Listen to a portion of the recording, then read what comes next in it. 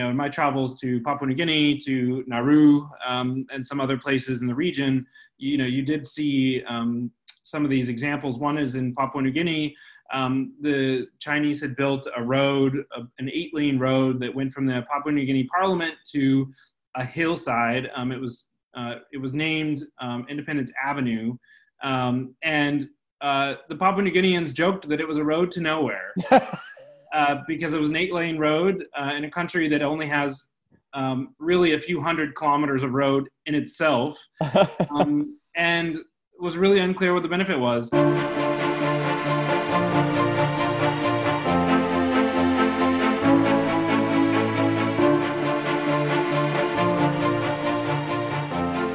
Welcome to Flashpoint. I'm your host, Andrew Holland.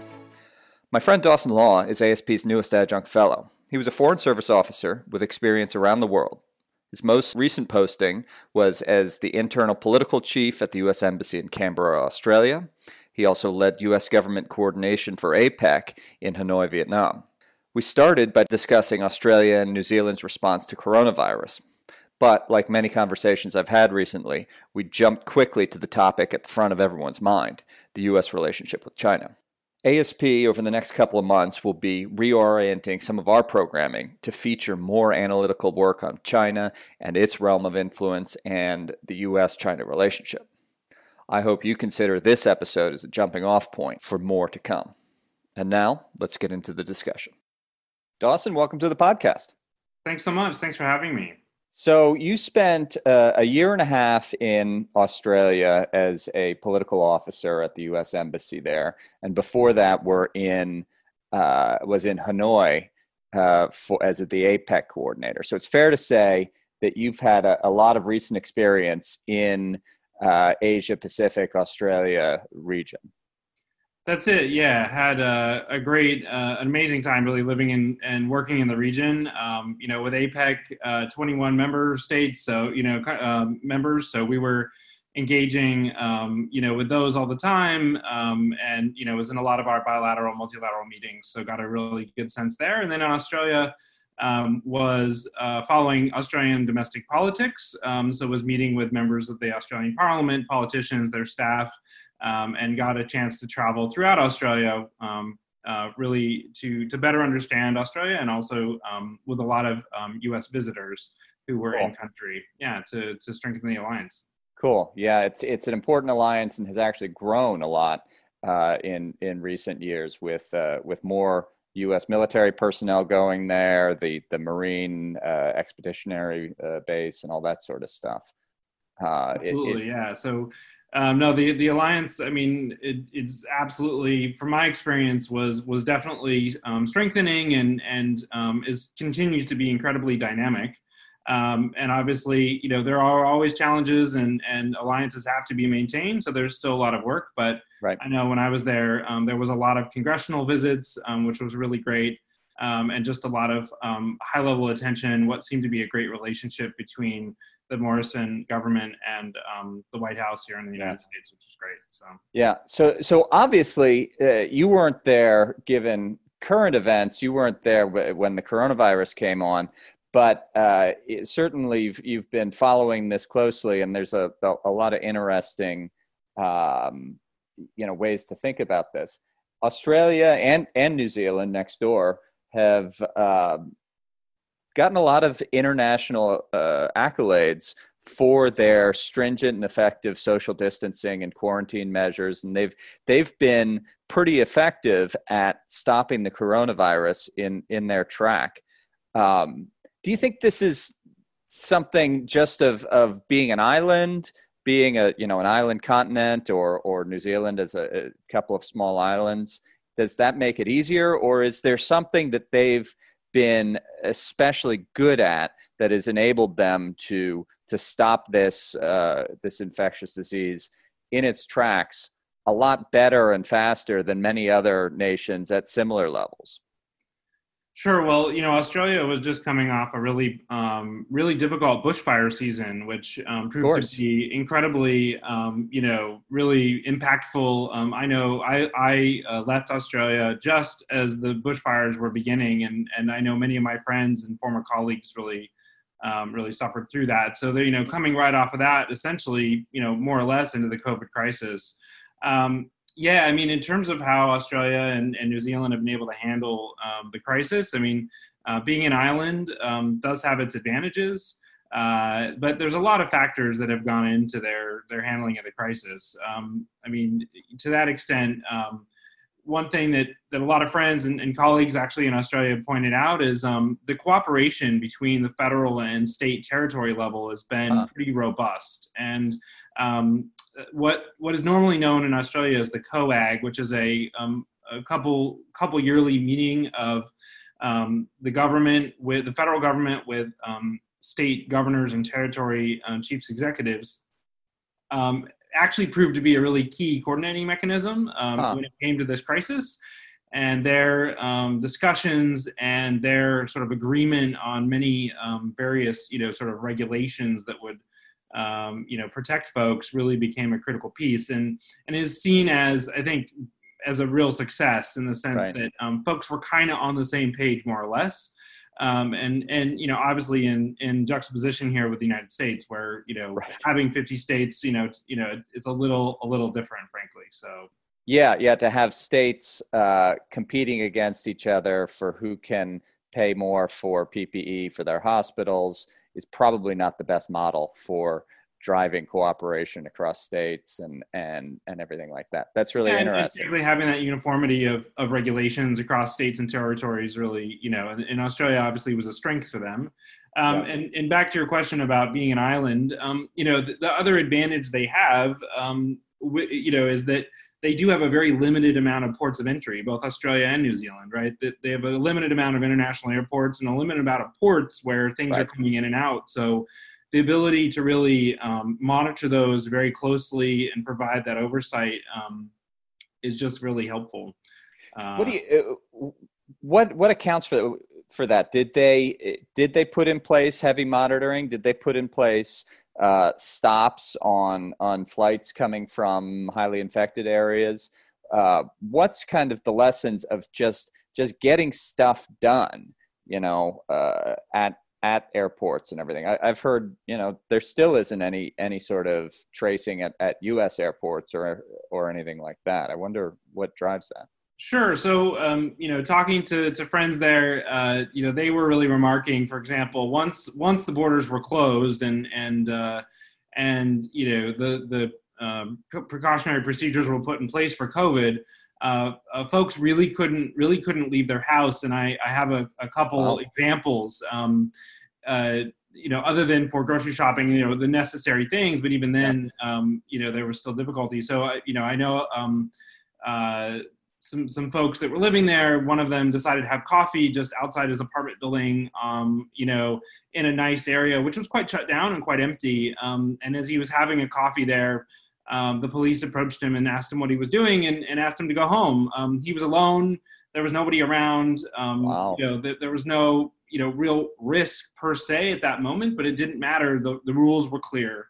And I know as well, an Australian journalist posted on Twitter, I thought it was a very good example of the family went out to a park to do exercise, which was an allowed activity. The journalist's daughter didn't want to exercise and decided to sit on a bench and read. And the police approached the 10-year-old daughter to ask what she was doing and why she wasn't exercising or she should go home. And the journalist found it all in some ways funny because, she was disappointed her daughter wouldn't exercise. And in fact, the police now cared, right? So, anyway, I think there's also a factor here, which is that Australians really, and New Zealanders to some extent, look to the government in a very different way than the United States, right? Americans, I think, look at their government with a sense of distrust sometimes, or, not quite the same perspective. And I think Australians and New Zealanders tended, in my mind, to follow the restrictions a little more diligently, because perhaps it's a bit of a different mindset when it comes to government and the role government can play in your life. Yeah, that's really interesting. And I think it's also really interesting. I mean, you noted earlier how close the Morrison government and the Trump government is. It's a conservative government, right? And but there hasn't been a political divide, right, from right to left on the efficacy of these strict regulations or whether or not we're going to do it. It's been kind of an understood thing that we are going to do this, and there hasn't been these protests or this pushback from people saying, no, we wouldn't fight that. I mean, I could imagine it being a one-day news story of, oh, the police told me I couldn't have a coffee outside, on whatever cable news channel you want to list, and it just isn't the case. People follow the rules and understand the need for those rules. It's really interesting.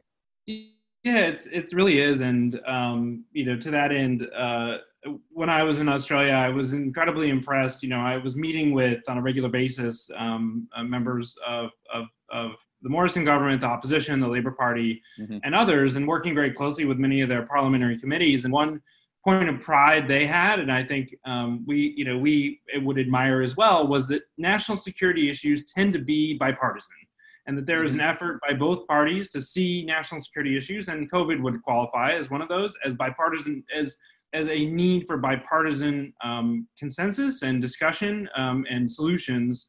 And that partisan divides on such issues can be really, detrimental in the end. And so that was really impressive. It's not that it always happens, and absolutely there is a rigorous debate. It's, a rigorous democracy in that sense, but they strive to reach that bipartisan consensus. And I think that was quite evident in Australia's response to COVID. Yeah, certainly the United States, we have this sort of idea of when we used to have a bipartisan consensus and how that was important for national security, foreign policy, to kind of get back to that. But that you're certainly right that does seem to have broken down. And I think it's interesting too that you put the coronavirus into this national security lens, and it's not clear to me that that's happened here in the United States. It's put into the public health lens, not into the national security crisis, even though the numbers of deaths and everything are well beyond any sort of national security crisis that we've seen, certainly in our lifetimes. It's really quite something, just which pigeonhole, which silo we choose to put it in government and even in our own minds about how we set that up. Sure, absolutely, and I think in Australia in particular, obviously the partisan debate was reserved for economic recovery, proposals and the stimulus, right, and various things like that. Whereas the response side was, like we said, right, was much more, there was much more agreement, and not just among the parties, but then among various governors and territory, the heads of the territories. So that was important in their mind, I think, to have a good response. Yeah, and it does get to talk about the response, though. I mean, both of these countries, New Zealand, Australia, do rely on tourism, do rely on people coming in, increasingly tourism from Asia, right? So Chinese and other Asian tourists coming in there. And so as they go back to it's obviously not going to, for anybody, it's not economically sustainable to have your borders shut forever, to have everybody locked down forever. So it's going to be a tough balancing act to start to reopen, start to accept in foreign visitors, and have that reopening happening to have your economy grow again. Yeah, that'll be a definite challenge. Like we were talking about before, in some ways the advantage they have is the limited amount of ports of entry, which do make things a little more straightforward in terms of monitoring. But the fact that people can be asymptomatic, right, is a little difficult, right? So how long do quarantines stay in place then? If you do arrive, how long do you have to quarantine? So, and I would throw tourism in there with education, with students being a major source of the economy in terms of the amount that study in Australia and the importance to Australian universities. Also a challenge for the United States. And then also, you would even throw in there, foreign labor, which is essential to their economy. as well, right? Australia brings in a lot of foreign labor for various parts of their economy, which from my experience in Australia, they fundamentally needed, right? And it was obviously a debate about how that's shaped and exactly what that immigration system looks like. But nonetheless, how do you continue to bring in the labor you need to kind of then continue to make sure the economy can grow, well, frankly, rebound and then eventually grow, right? So. Yeah, that's so interesting. They need foreign labor. They've had, economic growth for a record like 30 years or something. Incredible. In a row. It's just crazy. So you only sustain that by drawing in new labor forces and everything, and so that's a real challenge as well, to make sure that these migratory labor groups don't become an area where hotspots of the virus can come back up. Yeah, absolutely. And obviously they've been able to take the step, which is obviously to reopen some travel, trans-Tasman travel between Australia and New Zealand, which would be hugely advantageous. I know many Australians were always shocked at how many places I had been in Australia, and they were always getting on a 15-hour flight to some other part of the world. And so, I think for all of us this year, we may be thinking about how it's a wonderful opportunity to do domestic tourism, and in their case, maybe trans-Tasman tourism, Yeah, we certainly, those of you who've traveled around, you definitely have this feeling that's like, oh, another Australian, more Australians, all over Europe, all over the backpacker routes and everything like that. They are well traveled. I read something somewhere that, like, I don't know, some absurd number, 1 out of 5 Australians in their 20s is not actually in Australia or something like that at any given time. Absolutely. There's well traveled. And it's like, if they're that far away, that if you're going to go somewhere, you go for a while. Just like if you're an American and you go there, you might as well stay for a while. Absolutely. So that's interesting. So Australia has had a tough, interesting geopolitics, and I'm sure you saw this while you were there. Obviously, close American ally, has been since World War II. Really probably our closest ally, has fought with us side by side in every war, closer than the British and everything like that. That we've worked with them very closely and very effectively for a long, long time. But at the same time, their number one export area has been China recently.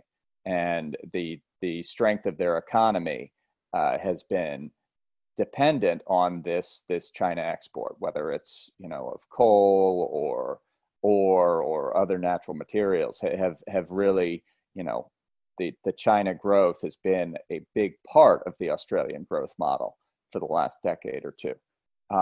So it's been a real balancing act, especially as the U.S. and China have become more antagonistic for them.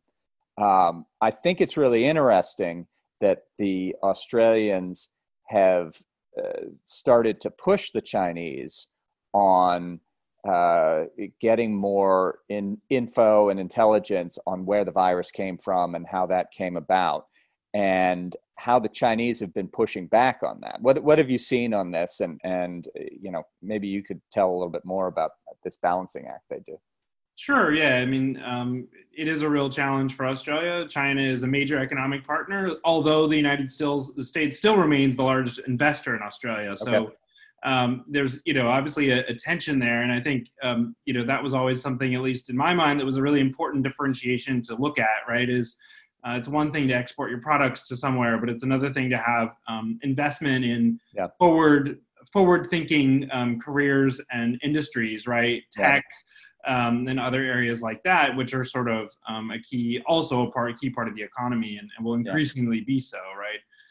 But in terms of the tension with China, we saw very recently that China imposed duties on Australian barley, which will make it prohibitively pricey, and therefore, those exports will be stopped. I was just watching a report about the fact that when China imposed those duties, they only gave less than 24 hours for Australia to make any comments, or the industry to kind of, provide any comments on that duty that was going to be imposed. And in fact, there was no time to impose that duty. So it became a real challenge for them. And now, obviously, the trade minister has said that they'll take China to the World Trade Organization to look at this. But nonetheless, this does sadly follow a trend where China will sort of punish Australia and other countries in some cases when they perceive that they're being singled out in an international organization. Interesting. Were those duties retaliatory duties, or was it kind of out of the blue? It came out of the blue. A lot of times this has happened with beef before. Yeah. Obviously, the technical reasons vary for the reasons they're imposed, but I think it's widely acknowledged that, in fact, it is not about phytosanitary concerns usually or something else, that it is ultimately a geopolitical move. Right. And the Chinese certainly have not been afraid to throw their weight around and use their economic power as a way to affect political power and to try and fight that. Absolutely. And they're very smart about that, right? When you're banning an agricultural product, you're affecting electorates which tend to be rural in nature and are frankly very critical to elections in Australia. And that goes for the United States as well with, the trade war we have here. So there's a sophistication there, right? That's beyond just banning of an import, or an export, but in fact, something that does have a political effect in some roundabout way, right? Yeah, a really, really targeted sort of attack on a political area. Interesting that they do that. When you were doing APEC work, did you see kind of an effect where countries were kind of bandwagoning together to try and push back on China, or has China been effective throughout the region in getting what it wants from people throughout there? What do you think? What was your experience seeing the Chinese work through this stuff? Sure. Well, yeah, I mean, it's incredibly complex, obviously. There were obvious instances of bullying, and threats that were used, in the various meetings I was in, and that was troubling from our side, obviously. Obviously, there's in any organization like APEC, which is consensus driven, everybody has to be on board. With members such as China, Russia, and others, that's a real delicate balance. Also, APEC is one of two organizations that Taiwan is officially a member of, which has World Health Organization, APEC, right? Which has a real tension there as well, right? So that was something that I worked very closely on as well. So yeah, I think within the region, and I saw this in Vietnam as well, I was also in Papua New Guinea for APEC Leaders Week there as well, and we saw some real tensions when it came to China throwing around its weight with Pacific leaders and within the region. So, my experience has been kind of watching it from afar. Obviously, it does. I think you're right. With sophisticated is the right way to think of it, because it is very much a mix of bullying, like you said, but then also coming with cash and the real carrot sort of stuff. You get money, you get investment from China, or you get preferential imports if you work with us, and vice versa. If you work against us, then we'll take it away. Yeah, absolutely. And I saw that firsthand in my travels in the Pacific, which is obviously a realm which is very, important to Australia and New Zealand and the United States, obviously, but nonetheless, especially Australia and New Zealand. And, in my travels to Papua New Guinea, to Nauru, and some other places in the region, you did see some of these examples. One is in Papua New Guinea. The Chinese had built a road, an 8-lane road that went from the Papua New Guinea Parliament to a hillside. It was named Independence Avenue, And the Papua New Guineans joked that it was a road to nowhere because it was an 8-lane road in a country that only has really a few hundred kilometers of road in itself, and it was really unclear what the benefit was. So there was some really, it wasn't lost on the locals, right? It was not lost on the locals about sort of the irony here of such a road. So yeah, that's interesting. It can kind of come back on them a little bit. They want to throw their largesse around, but it's got to be appropriate too. That's so interesting. Yeah, absolutely. Yeah, we've seen it. I've done some work and some studies looking around the whole Pacific, and I think the Pacific should be way more important to American policymakers. We forget about small countries in the Pacific to our detriment, and then when we need them, they won't be there for us. I do worry about that, and we've seen the Chinese using climate aid and stuff like this as a way to shore up their geopolitical position, and the U.S. just isn't there, isn't playing, isn't active, and I think that's to our detriment. And when we need these small countries, we won't be able to.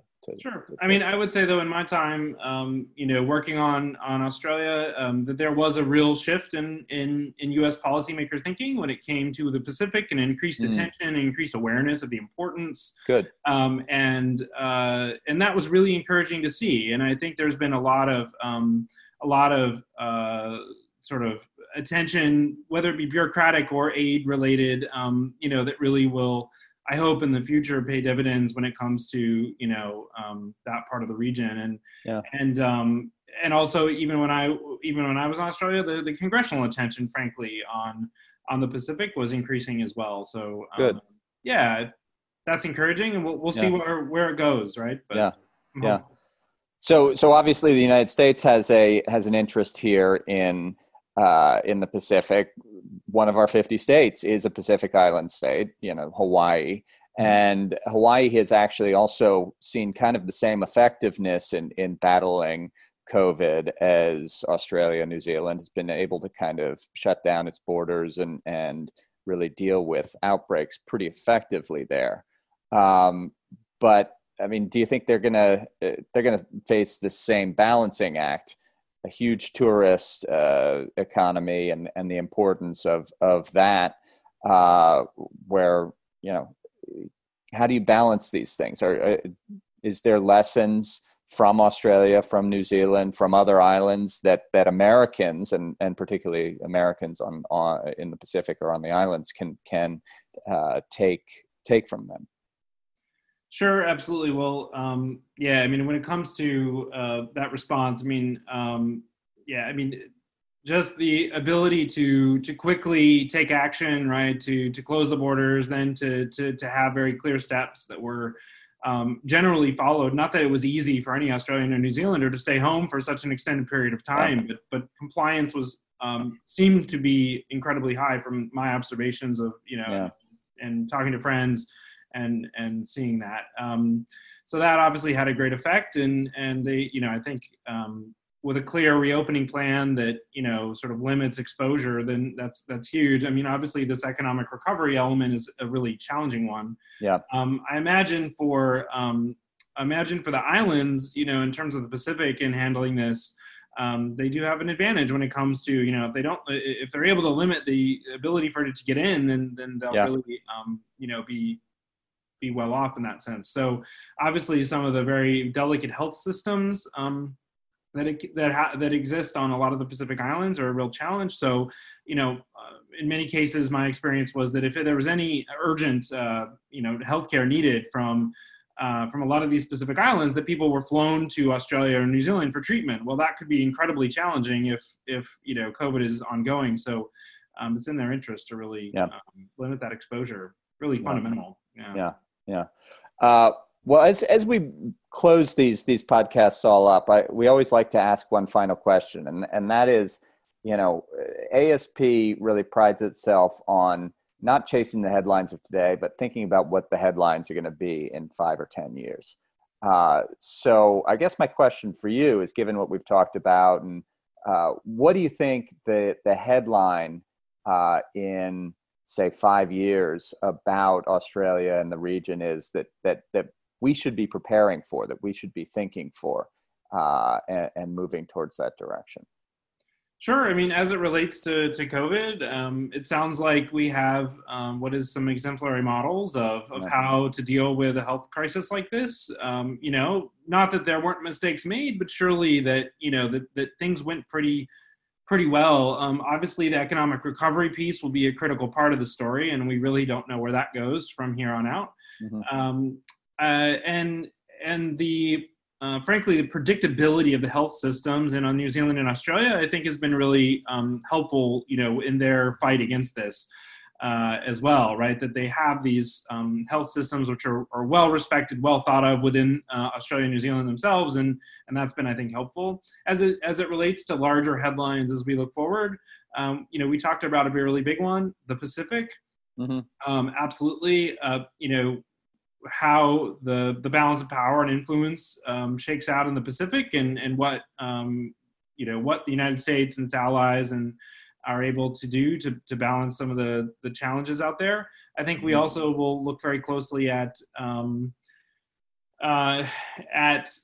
the ability, frankly, for the alliance to stay strong, right, and to transform, for example, Australia to transform its economy to be a little less reliant on exports to China, right, and to diversify their economy to minimize the impact of bans and such like that, and that's the challenge for Australian policymakers and to some extent some New Zealand policymakers to really manage that well. Yeah.